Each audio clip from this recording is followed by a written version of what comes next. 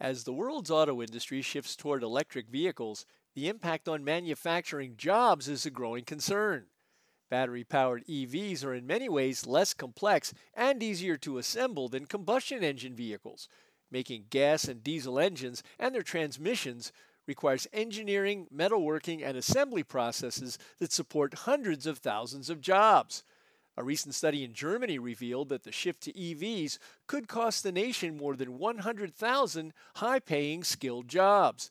Automakers and suppliers say the solution is to retrain existing workers and train new ones in the new skills.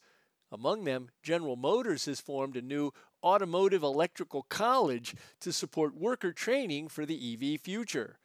For Automotive Engineering Magazine, I'm Lindsay Brooke, and that's this week's SAE Eye on Engineering.